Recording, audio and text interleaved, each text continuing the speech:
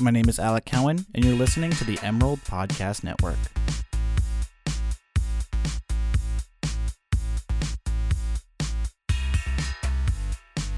Welcome to Spotlight on Science. This is our first episode. My name is Max Strasher. I'm a second-year PhD student in the psychology department here at UO.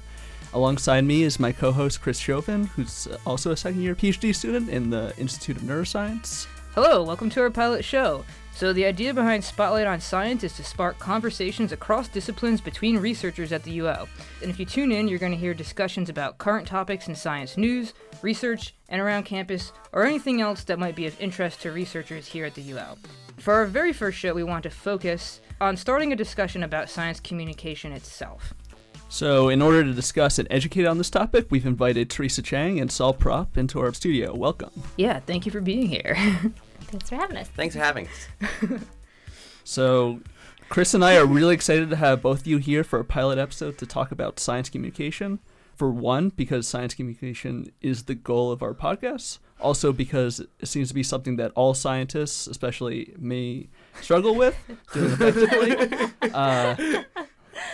So, yeah, as you can see right now. So I think the main thrust of our conversation today will be looking at both why science communication is important and what we as researchers can do to be better at this. Yeah. I also want to get both of your opinions on some recent findings in the science of science communication, especially since you two come from totally different disciplines, one of you in psychology, one of you in physics. It's just really great to have that, breadth of knowledge here. So, awesome. So let's start off now with some more formal introductions for both of you. So first, I'm going to introduce Teresa Chang. Teresa received a BS in Biological Sciences and a BA in Philosophy from California State University. She then went on to receive an EDM in Mind, Brain, and Education from Harvard University Graduate School of Education.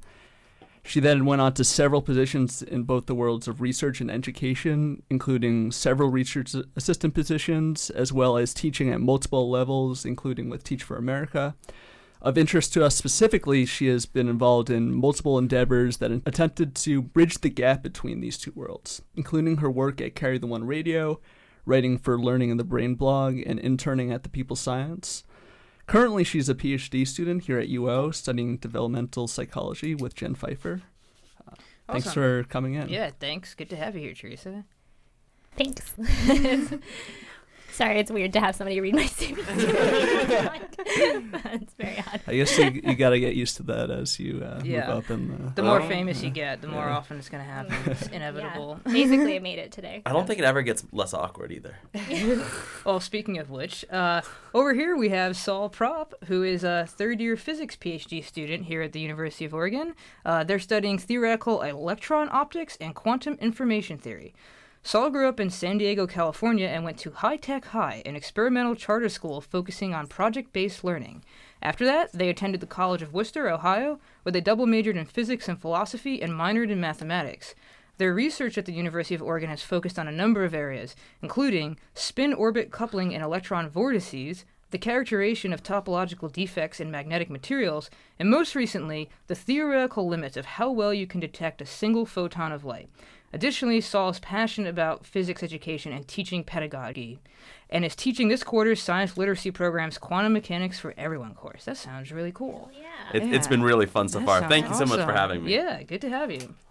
So, we noticed right off the bat that both of you have backgrounds in philosophy. Yeah. You're just discovering this now. Yeah.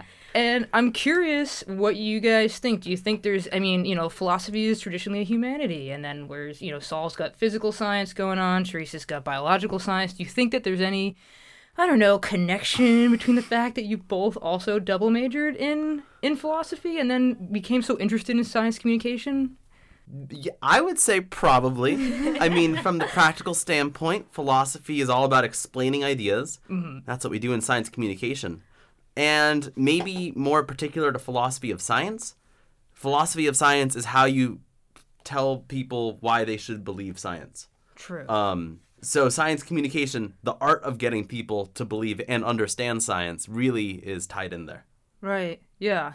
I think there's this huge emphasis on just communication skills that you sort of develop, and really a really strong focus on argumentation and like building up arguments in this very clear and like very explicit way. Yeah, I think that's been really helpful in like both research and in on the SciComm side. Yeah. That's awesome. So it kind of translated into explaining your scientific research as well. And did either of you have formal training in science communication as an undergraduate as part of your programs? Or like what was your first time that you were like, oh, like science communication is its own discrete thing? Probably at SciTalk Northwest when I came to the University of Oregon. Really? Yeah. What is SciTalk Northwest? Well, it's actually where we met, right? Wait, is it? I think that's what we were preparing for. When we were preparing for it. We were is when preparing met. for it. Yes. Yes. SciTalk Northwest is this annual conference up in Portland on science communication. There's a lot of science conferences are really dull to go to because scientists don't know how to communicate. Mm-hmm. But actually, science communication conferences are very exciting to go to because everyone is at least interested in learning how to communicate. Right. It was very fun, very interactive, tons of, I think, like opportunities for participation. Mm-hmm. And also just like they had so many panelists and people from so many different facets of science communication. There were several like panels on like policy with I don't know who. Some big shot politicians. Very important people attended this conference. So is this a yearly conference? Is that what it is? I think it was its inaugural one Yeah. is what we went to. Yeah. Where did you hear about it originally? Ellie, right? Ellie, Yeah. Oh, okay. So Yeah. you're correct because you're doing the science literacy program with Ellie Vandergrift, Yeah. right? Yeah. Okay. And have you done that as well? I don't know. I just somehow hang with Ellie. I don't know how I started hanging with Ellie. Ellie's a pretty cool person to hang with. I think I did the Mobile Teaching Summer Institute, and I think she was involved in facilitating and getting that running. So, Yeah. what is, all right, first off, do you want to tell us what the science literacy program is in case our listeners don't know here at the Yeah, University so of science literacy program, it's got a lot of facets to it, but really it's in the name. It's about promoting science literacy in non-scientists. It's Okay. They offer a bunch of courses for non-science majors, taught by a mix of professors, graduate students who get a separate science literacy program fellowship, and undergrads. And it gives the undergrads and the grad students valuable teaching experience and course design experience. And it just kind of helps everyone. And the professors also get some stuff out of it, too. Awesome. Of getting a more experimental class teaching environment. Right, right.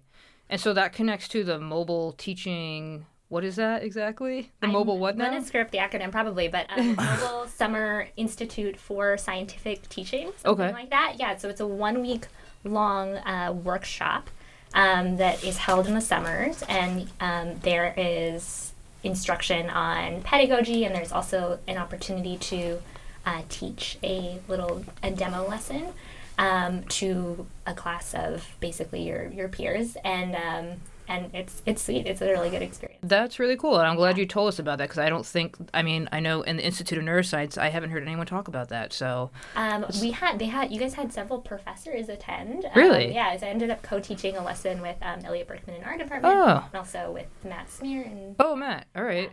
Yeah, we need to be publicizing this. Yashar was there too. Yeah. Oh, I love Yashar. What should grad students do that want to get involved in this program? I think if you are...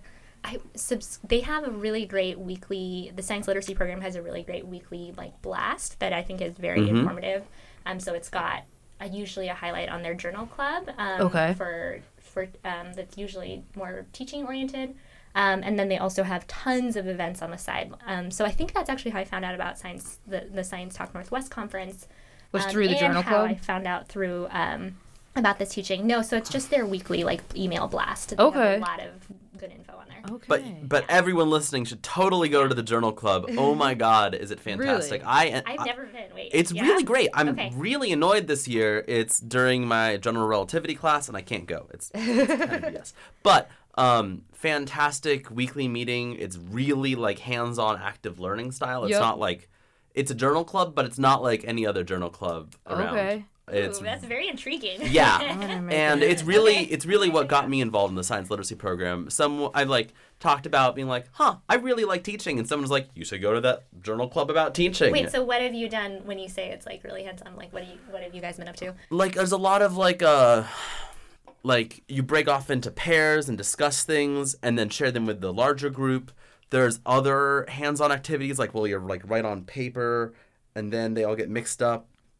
Or sometimes like there's papers, but like different parts of like a butterfly or something. There's some very... Is there a specific example that you remember? There's so many. I guess what I would just say is I'm just brain farting a little bit on what the activities Was there an are. actual butterfly? No, there was like a thing I think where what I'll just say is like the best part is not really the activities, it's just very well structured. Yeah. In like they've got a bunch of different like probing questions there. It's seminar style journal club. So you're not just discussing the reading, you're having a conversation that comes out of the reading and comes out of this like somewhat structured seminar style discussion coupled with small group discussions coupled with kind of random activities. There was one journal club where we had to make 10-minute videos describing a science concept. And we were just told in advance to bring our laptops and hopefully have some recording software and maybe check out a tablet and then show up and make one. And I think mine's somewhere. You teaching. did this during like an hour-long journal club or something? That's awesome. That sounds like an icebreaker at a sleepaway camp. You want to relive your camp experiences, come to this journal club. Yeah, it's really fun journal club. Awesome. It's what got me hooked, really, in the science literacy program. That's interesting. So, all right, I'm curious for the both of you, and this might not be an easy question to answer, but what are you most interested in communicating during your career? Like, what is the most interesting aspect of science communication that you want to convey, and who do you want to convey that to? What do you kind of consider the ultimate audience you would like to reach to be?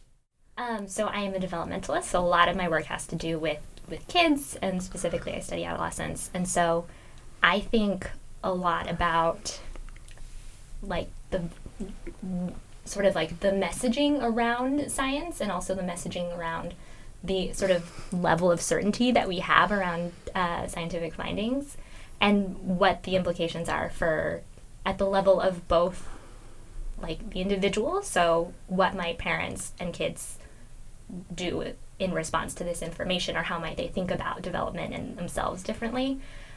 I used to be a science teacher, and so I think about how educators and how school systems might think about this. So I said both, 3 levels, I guess. So then the third is sort of like on the policy level. Right. And there's just been a ton of sort of like buzz in my field around things like, what do we know about adolescent brain development? How should that affect, for example, policies surrounding sentencing in the juvenile justice system? Sure. How should we think about, so many other issues like, like the legal age to vote, drink, to do all sorts of different kinds of things. And so just kind of, thinking about what my work is and how it's communicated in relation to these much bigger issues and claims that people are interested in. Oh, social media and technology use, that's another huge one. Right. So that's super interesting. So kind of like, young people, sort of the educational system, how does your science communication relate to that? And then also, as these people become voters and whatnot, what is your communicating your research so that people can actually understand where adolescent development is as that informs public policy? Yeah. That's really cool. Yeah, so you were mentioning your experience as an educator at the high school, middle school level. How does the way you talk about science change when you're sort of in that mode, when you're in that, when I Ms. don't Chang know. comes up? I don't know. It's very different. I mean, I think I see the science communication and my science education world as like overlapping, but not necessarily perfectly. Earlier, you asked about like sort of like training opportunities that we've had, and I would say that one of the most kick-ass experiences that I've had was at the Teacher Institute at the Exploratorium Science Museum in San Francisco. Cool. That is such a rad group of like scientists and museum educators, and they do such a great job of living in the world of like informal science learning. So with like teaching us as teachers to really build demos, like actually build them ourselves, and teaching physics at the time. And awesome. And how to sort of create this very like back and forth conversation about what's going on, what a student or anybody is just sort of like experiencing, and how to turn that into into knowledge, into like a deeper understanding of the world. Yeah. Yeah. And is that something that anyone can kind of sign up for, or like You have to be a science teacher. Be a science. Oh, okay, so it's for teachers. Okay. It's for teachers. Yeah. Awesome. So it was a really, really sweet experience. But I think just that general mind. I think the mindset that they inculcated is sort of like it's just definitely had a sense of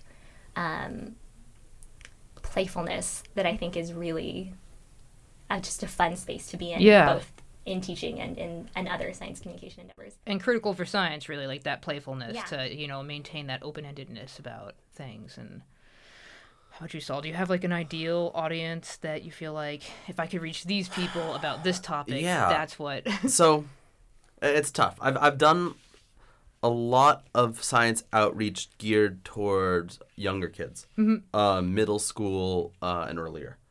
And I feel like I've gotten a pretty good handle on getting them excited about like cool new things we can do, and cool new applications of technology. I haven't like mastered that, but I feel like pretty confident about that. Like in terms of like long-term science communication goals, I want to get better at being inspiring about things we don't know. Okay. I think it might be, at least it's harder for me to get, to describe something you don't understand in a way that makes it compelling. Describing something you do understand and has a really cool application to make it compelling, that's doable. I think that's really interesting because I think one of the things like from the research side that's most compelling is the uncertainty. Right. And it is the like, we don't know about this yet, and what could we possibly know about this? Like, what are the first steps or intermediate steps to getting there? But it's I feel like the communication of uncertainty is one of the hardest, or the communication of the unknown, not just in this like very abstract like the universe is so huge, the mystery, but really like moving forward is not just sitting back and being like, wow, that's cool, we don't know about that. It's like, how do we start to think about that? Yeah. I don't know. Yeah. No. Yeah. Making a question seem really like how it is to researchers when you've got a question you don't know the answer to, and that question just traps you.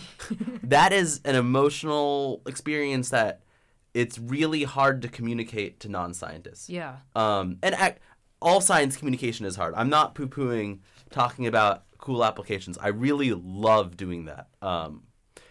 It's just communicating questions is something that's for my personal goal long term. Okay, but this is actually, I think, tied to this much bigger issue, which is just like, what is the public's philosophy of science, and how does like each individual instance of science communication kind of contribute or shape that philosophy? So like what I'm thinking of is like, I'm from Los Angeles. I was recently having brunch in LA, very fancy, with a bunch of people who work in advertising, and they were explaining ego depletion to me. They were like, when you have exerted a lot of effort, making micro decisions all day, that is like, that you're sort of losing that capacity, and then it's harder to do other things. Mm-hmm. And so they sort of started that, and I was like, actually that's been sort of debated.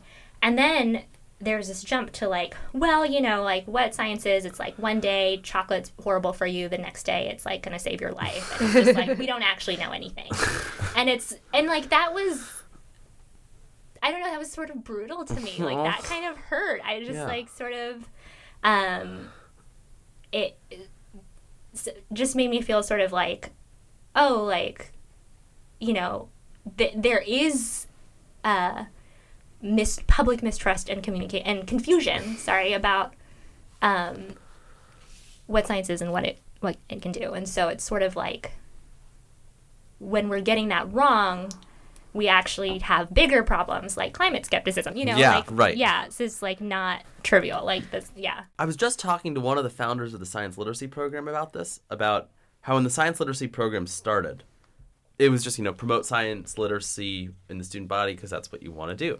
But now there's really like, you can't talk about that without talking about the political effect that has of like, we need to build trust in science. Oh my gosh. Right. Yeah. Like really, really badly. Well, We can't just think of them as know-it-alls who actually just get things wrong all the time.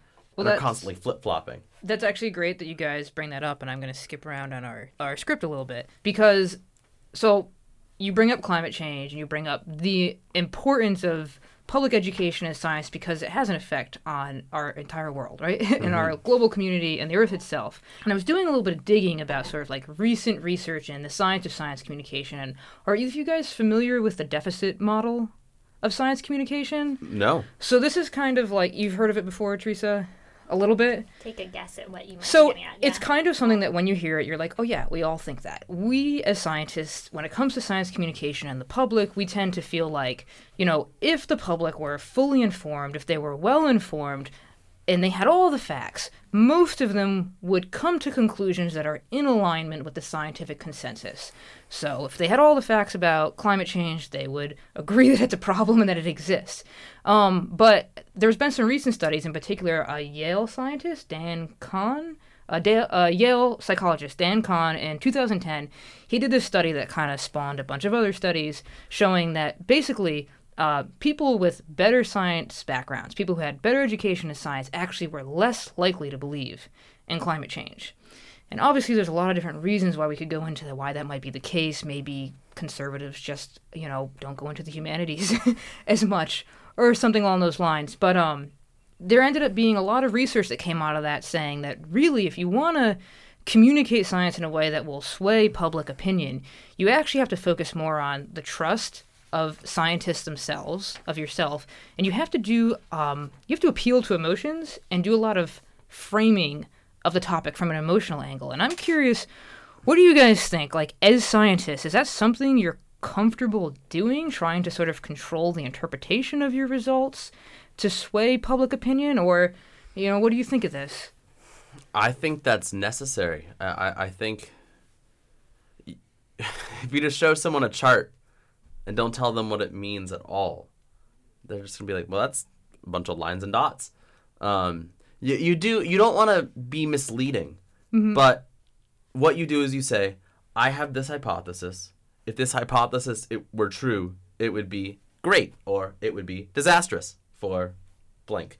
And then you say, I've got this data, and it certainly supports my hypothesis or disproves it. I think if you think about the scientific method in a vacuum, it'll never do that. But the scientific method in a vacuum isn't actually how science is done. People form hypotheses for good reasons, and probably because they're standing on the shoulders of giants, Right. and have read journal articles or something. So I think it is very important. Right. I want to do a quick plug for the Center for Translational Neuroscience here. CTN brought in a speaker last year from the Frameworks Institute and talked a lot about this kind of exact issue of how to get a certain message across. And I think one of the big takeaways from that talk for me was sort of the consideration of the audience as somebody who is not a blank slate at all, but as somebody who's coming in with a lot of prior knowledge and assumptions, some explicit and some not, about probably whatever you might try to talk to them about or engage them about. And so, let's see. So, wait, can I interrupt you? Yeah. That reminds me of something. I was just reading about this.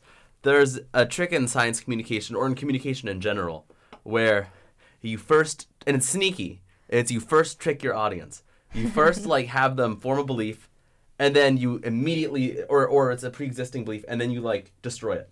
You make them doubt their pre-existing beliefs, and then they're more open to new beliefs.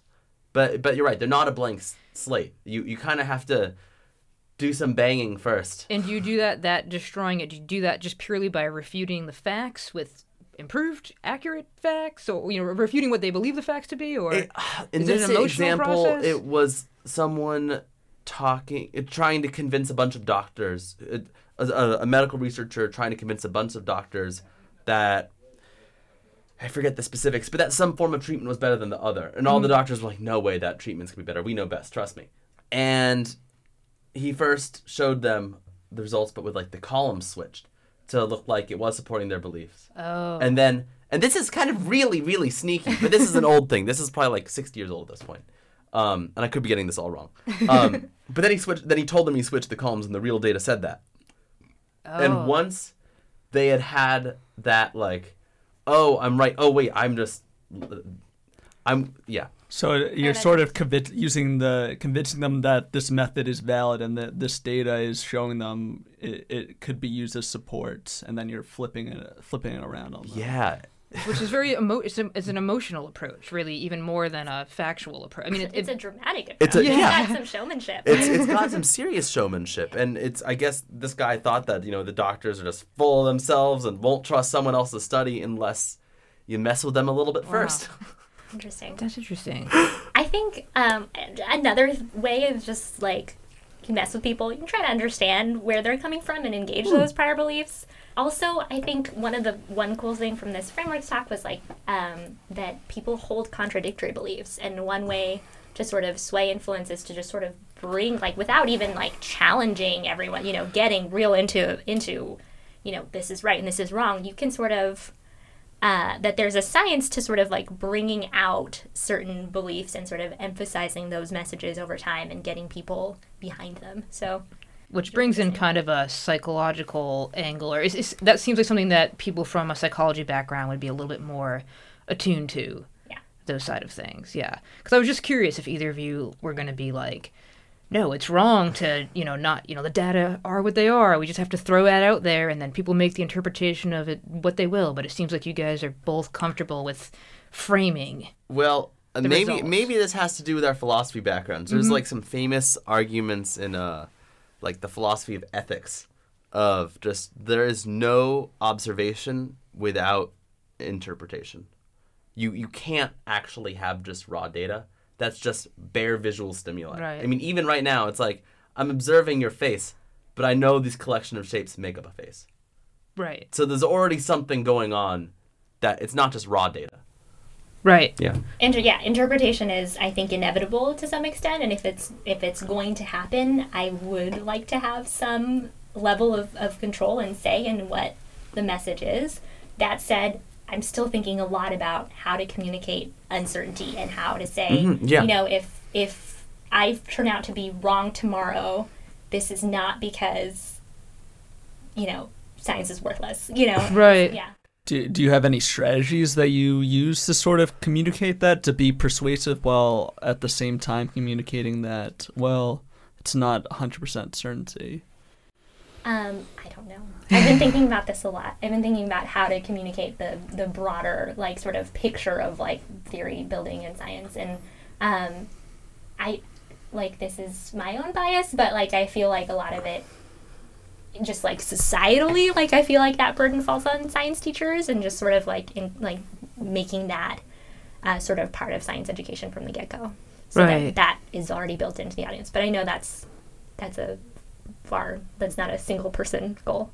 Well, that's another thing I was wondering. Like, do you have an opinion on at what stage in education you think the communication side of science should start being taught? A lot of us, we don't really start learning this until grad school. And, if you choose to not be engaged, you could even wait until year 3 or year 4 before you take a writing class or something like that. So what do you think? Do you think undergrad is too soon to start pushing communication of science to the general public? Because we all communicate to each other, but we don't communicate to a lay audience very often at all. Right. So I'm going to make a little plug for my high school and middle school, High Tech High and High Tech Middle Media Arts. They're incredible. I actually studied your high school in ed school. Yeah. That's pretty wild. Yeah, I loved it. I really can't speak highly enough of it. And one thing I really liked about it is we didn't have final exams. We had presentations of learning. Mm-hmm. So from middle school, we were doing oral presentations of what every class we were in. That's awesome. So my first middle school science class involved communicating science. We didn't call it science communication.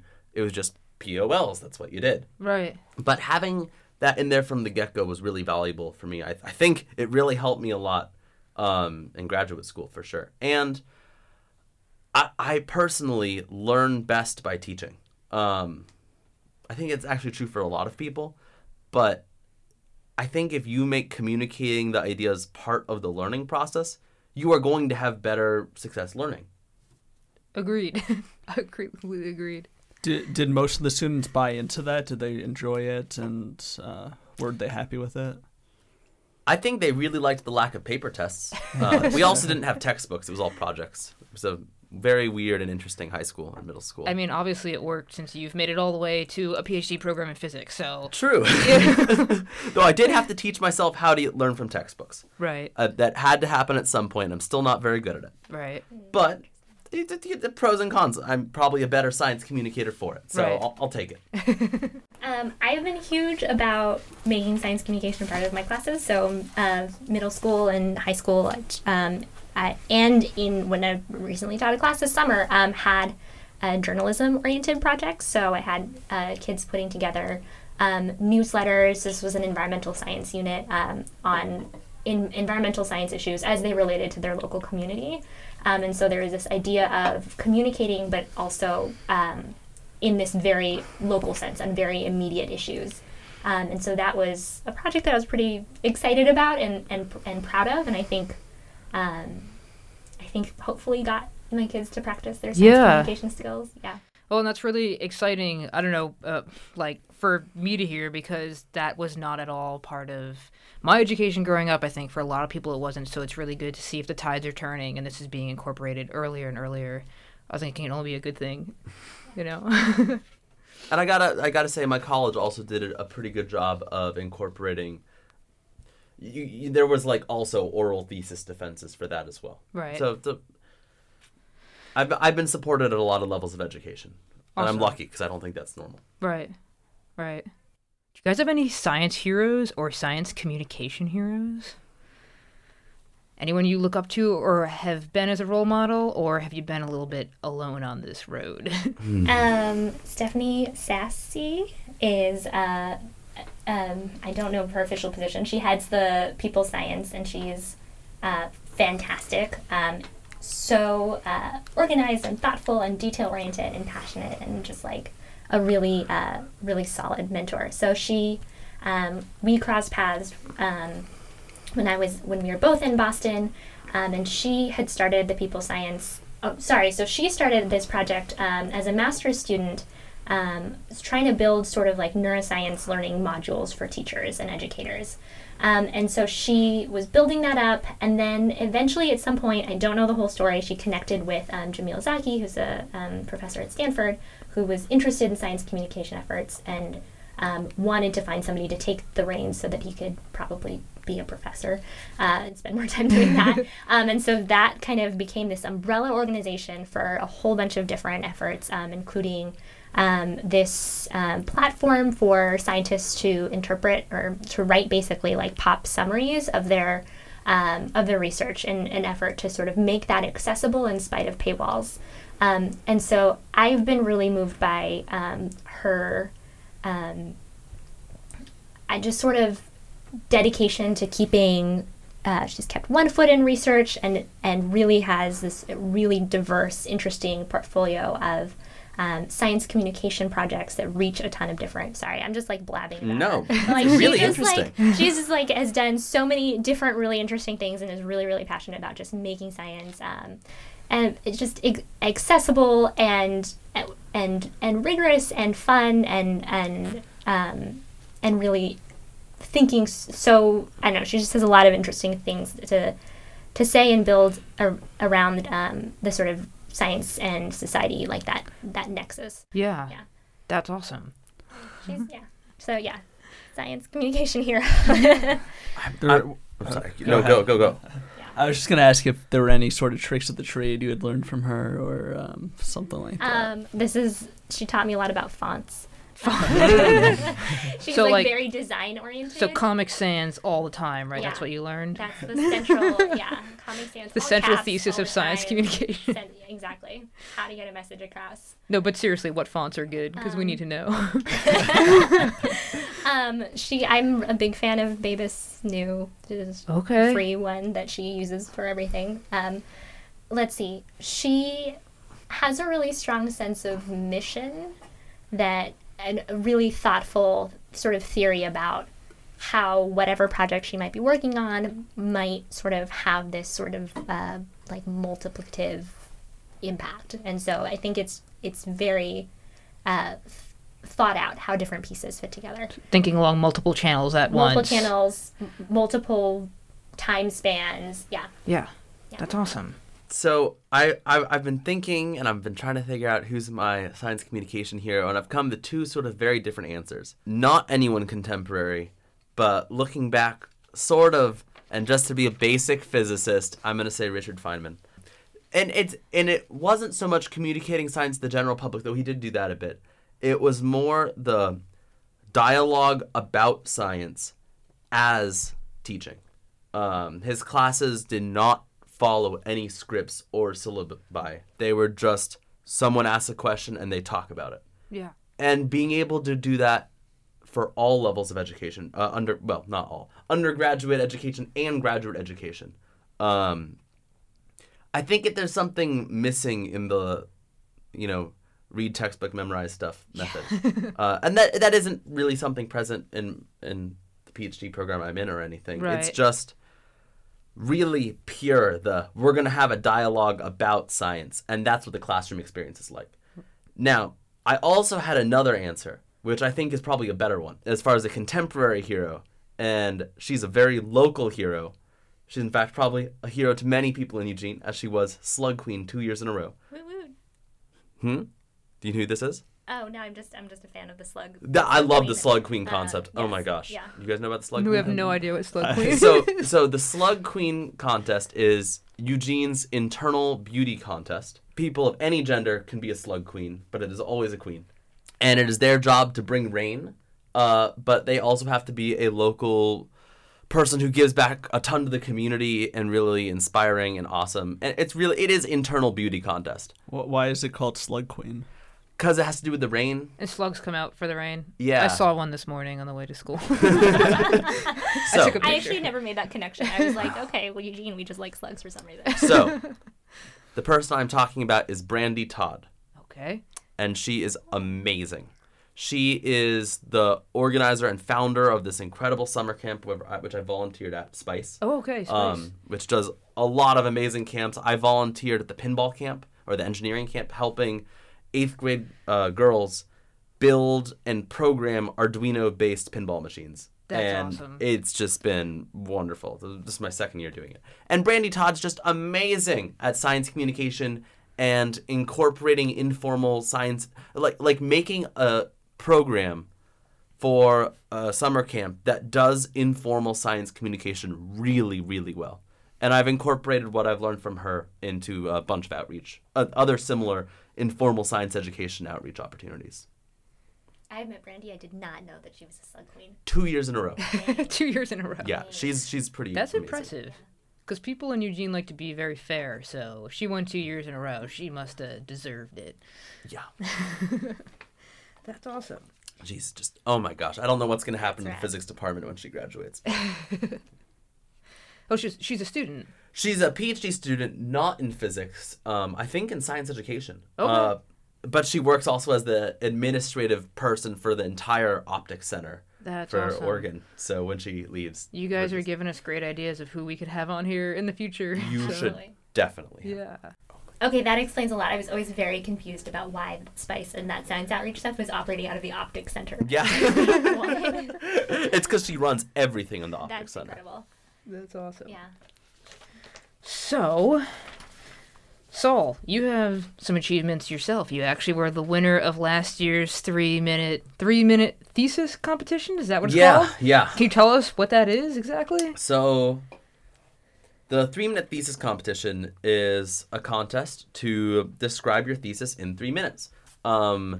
And it has to be compelling and jargon-free, or if you're going to include jargon, you better say what it means and teach them something. It's supposed to be educational, too. It's really freaking hard. I can imagine. Teresa here saw me practice my first attempt at it, which was for SciTalk Northwest.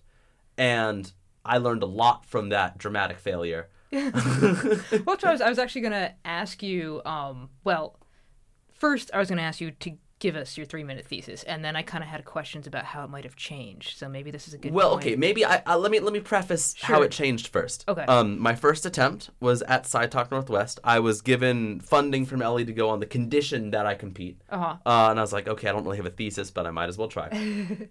And I really tried to make it very philosophy motivated. Okay. And I really tried to do the thing of like, there's this connection between these two disparate phenomena, and somehow they must be related, but no one's figured it out, and I want to figure it out.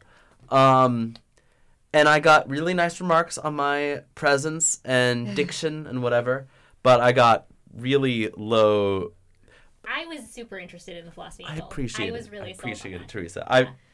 I was happy about it, but I got feedback that it just wasn't very compelling because the waiter is sort of, you imagine your waiter's Yeah. bringing you your coffee and you've got 3 minutes to tell them what you do and why their taxpayers are funding your life. Which is hard because as scientists, sometimes we're motivated by some very different things than the general public. So the thing that is so fascinating to us and compelling might be like, okay, I'm spending how much money on this to your... Right.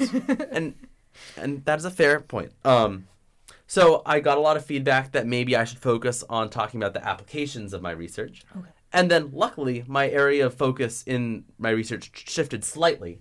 It has since shifted greatly. Mm-hmm. But it shifted slightly enough that I was focusing more in my personal life on modeling these special types of beams called vortex beams.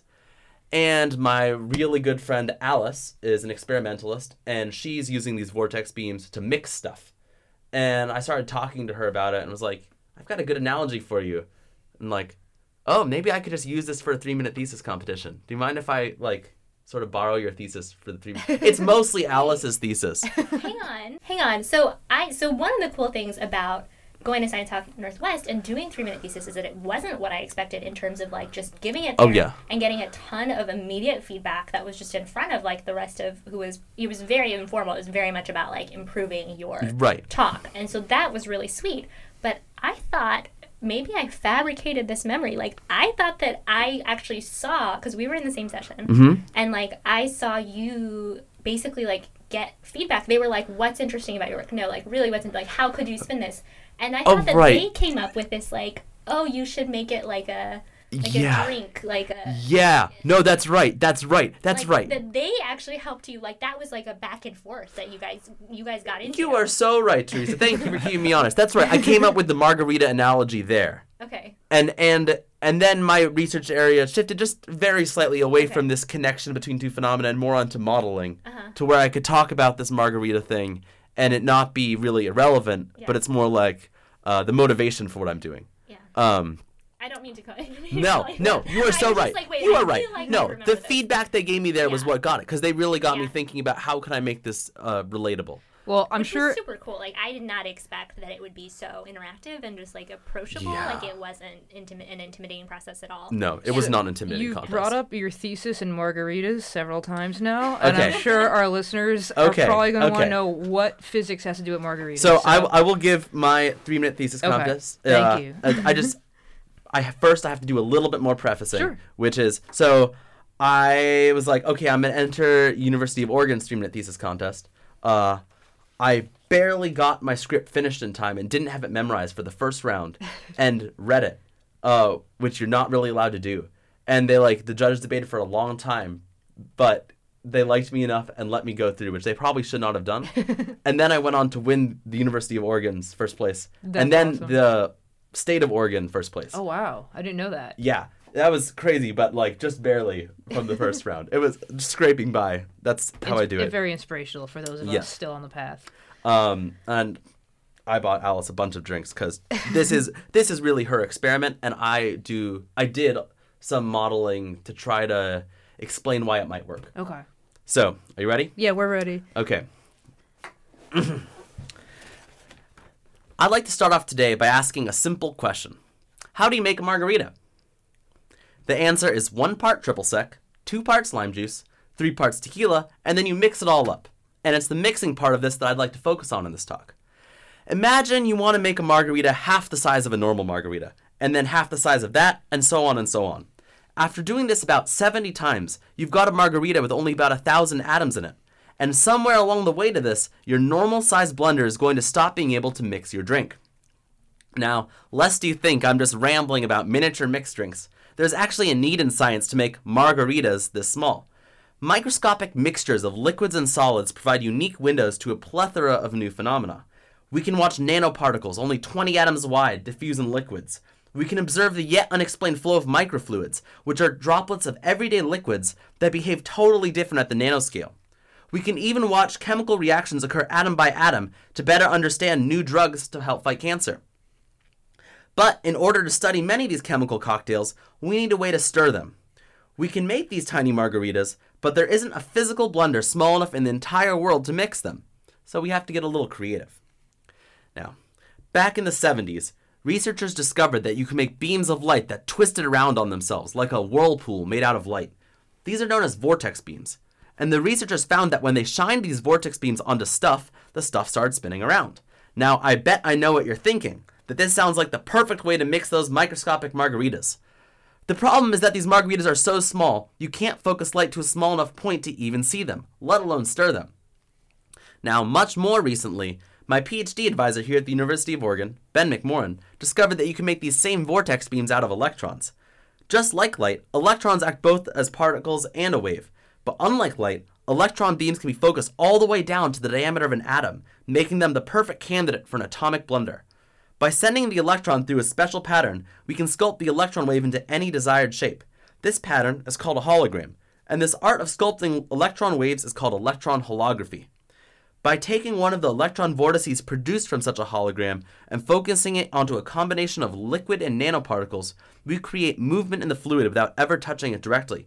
And we can even use the electrons to bounce off the liquid to image it at the same time. We can mix our margarita and see it too.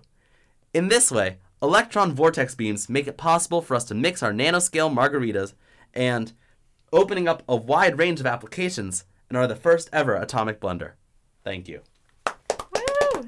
That's great. That was so sweet. That's really cool. It was a lot of fun. The 3-minute thesis competition. Awesome. I have to plug that too. The graduate school does a great job putting that on. It's a great time. And that's here at the UO. Mm-hmm. Yeah. Oh. And though Ben McMorran is no longer my PhD advisor, we're still very good friends, and I do a lot of work with him. That's awesome. That is evolved, so I haven't heard that version. So. Yes, it's Fun. very different from the Awesome. one I gave Yeah. at Side Talk. Yeah.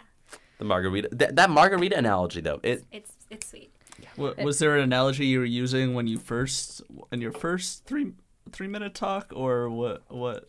I honestly would have to look at it. I think no. You I had some German. I had some German. I taught the public the word Zitterbewegung, which is a German word for trembling motion, and I had pool noodles that my partner helped cut into spirals to represent the vortex beams, and they liked that. So that was your slide, because you get one slide behind you, right? So for Side Talk Northwest, you actually got a prop, not a slide. Okay. And, sorry. And then for the one here, you weren't allowed any props. Just a slide. single slide. The judge made a joke of like, we'll allow Saul a prop. They get one because they are one. Because prop is my last name. Yeah.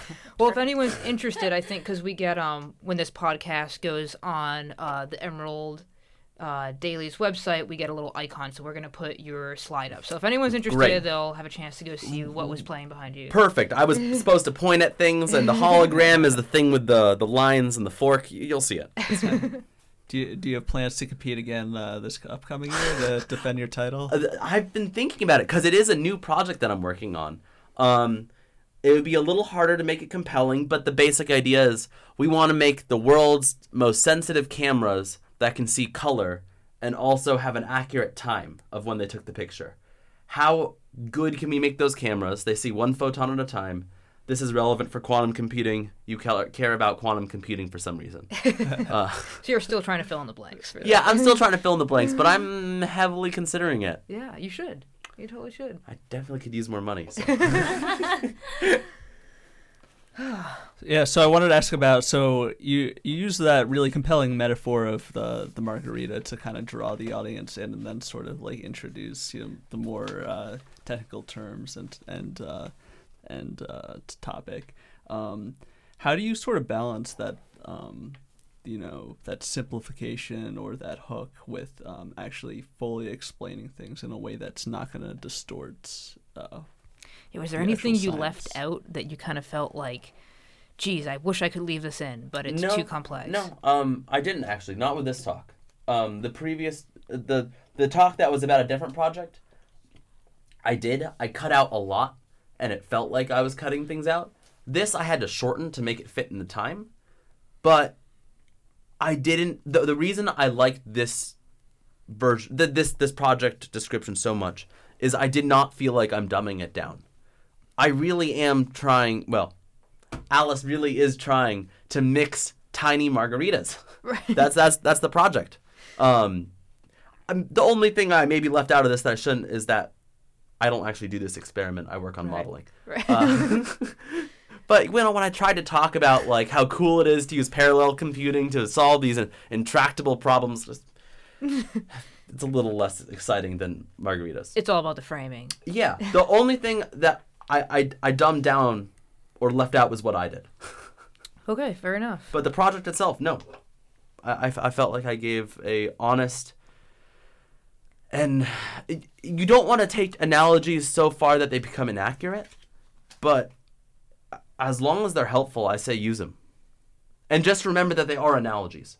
Like, that's the real thing. Everything in science is about modeling and creating a model. The real thing is totally unknown. You just model it somehow. And as long as you're working within that framework and you don't go one further and say this is what actually happens, you're fine. And it's helpful. I mean, I totally get why you chose that for a 3-minute thesis. Like, that was fantastic. But I want to push on the idea of, like, there are just, like what you actually do is not compelling enough for a 3-minute thesis. Like, I don't know. I think that I don't know how, thinking about if I fully support this statement, but I just feel like there is a way to explain, like, on some level, pretty much most of what happens in science. Like, there should be some way. Like, you should be able to find a way. I don't know. No, I totally agree with that. But what I got stuck on is this idea of communicating the unknown. When it comes to more computational work and you're trying to build some computer model for some interesting physical system because you're interested in what happens, but you don't know what happens. That's really it's Harder sell. It's hard. It's not harder to describe.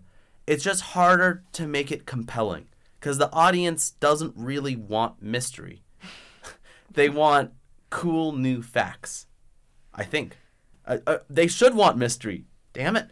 Right, which seems to be like this tension between, in order to be compelling, we need them to trust us, yet we're not really as much of an authority. Like you were saying, Teresa, with your friends who were like, wow, like chocolate is good for you this week and bad the next.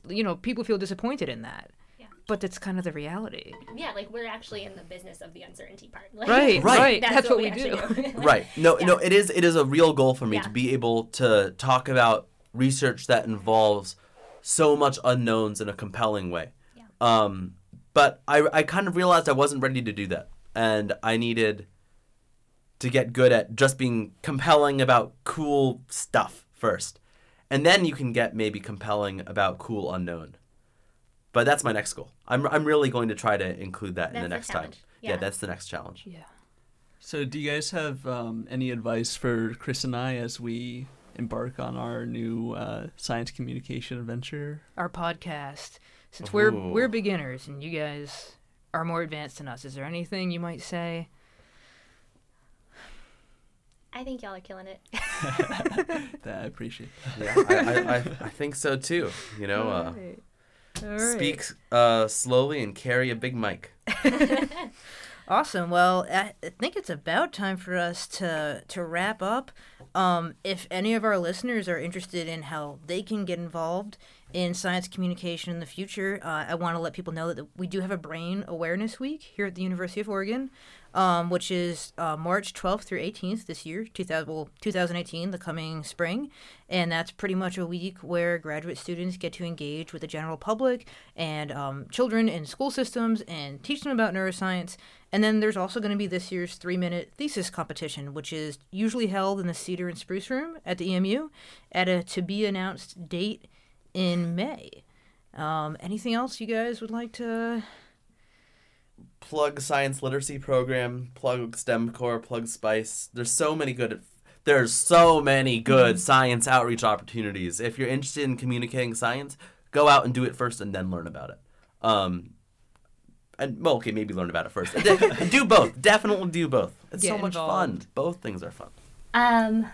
My final bit would maybe be, I feel like we've talked a lot about communication in sort of written and speech, and I think there's something to be said for how compelling art can be. And sort of visual media, certainly where audio, I don't know, I've been thinking a lot more about sort of like multimedia, just creating different kinds of experiences for people, and how that can be, I think moving into some of the sort of like more emotional and sort of human aspects of how to get people engaged. Yeah. I think that's brilliant, because if we're going to be able, I don't think, maybe this is it, I don't think words are the best thing to evoke the emotion of awe and inspiration at the mystery. Art is probably the thing I've seen do this best. We need to get more sensory. Yeah, we need to get more artists involved in science and science communication. I think that's brilliant, Teresa. Thank you. And that gives us a place to move in the future with our podcast as well, because I know there's some people working on collaborations like that here. So I'm excited to see where you guys take that. Yeah. That's really cool. Thanks so much for having us. This has been thanks so for much coming. fun. This has been super fun. We really appreciate it. And welcome to Spotlight on Science. Thank you. Thank you, This guys. is really sweet. Thanks so much.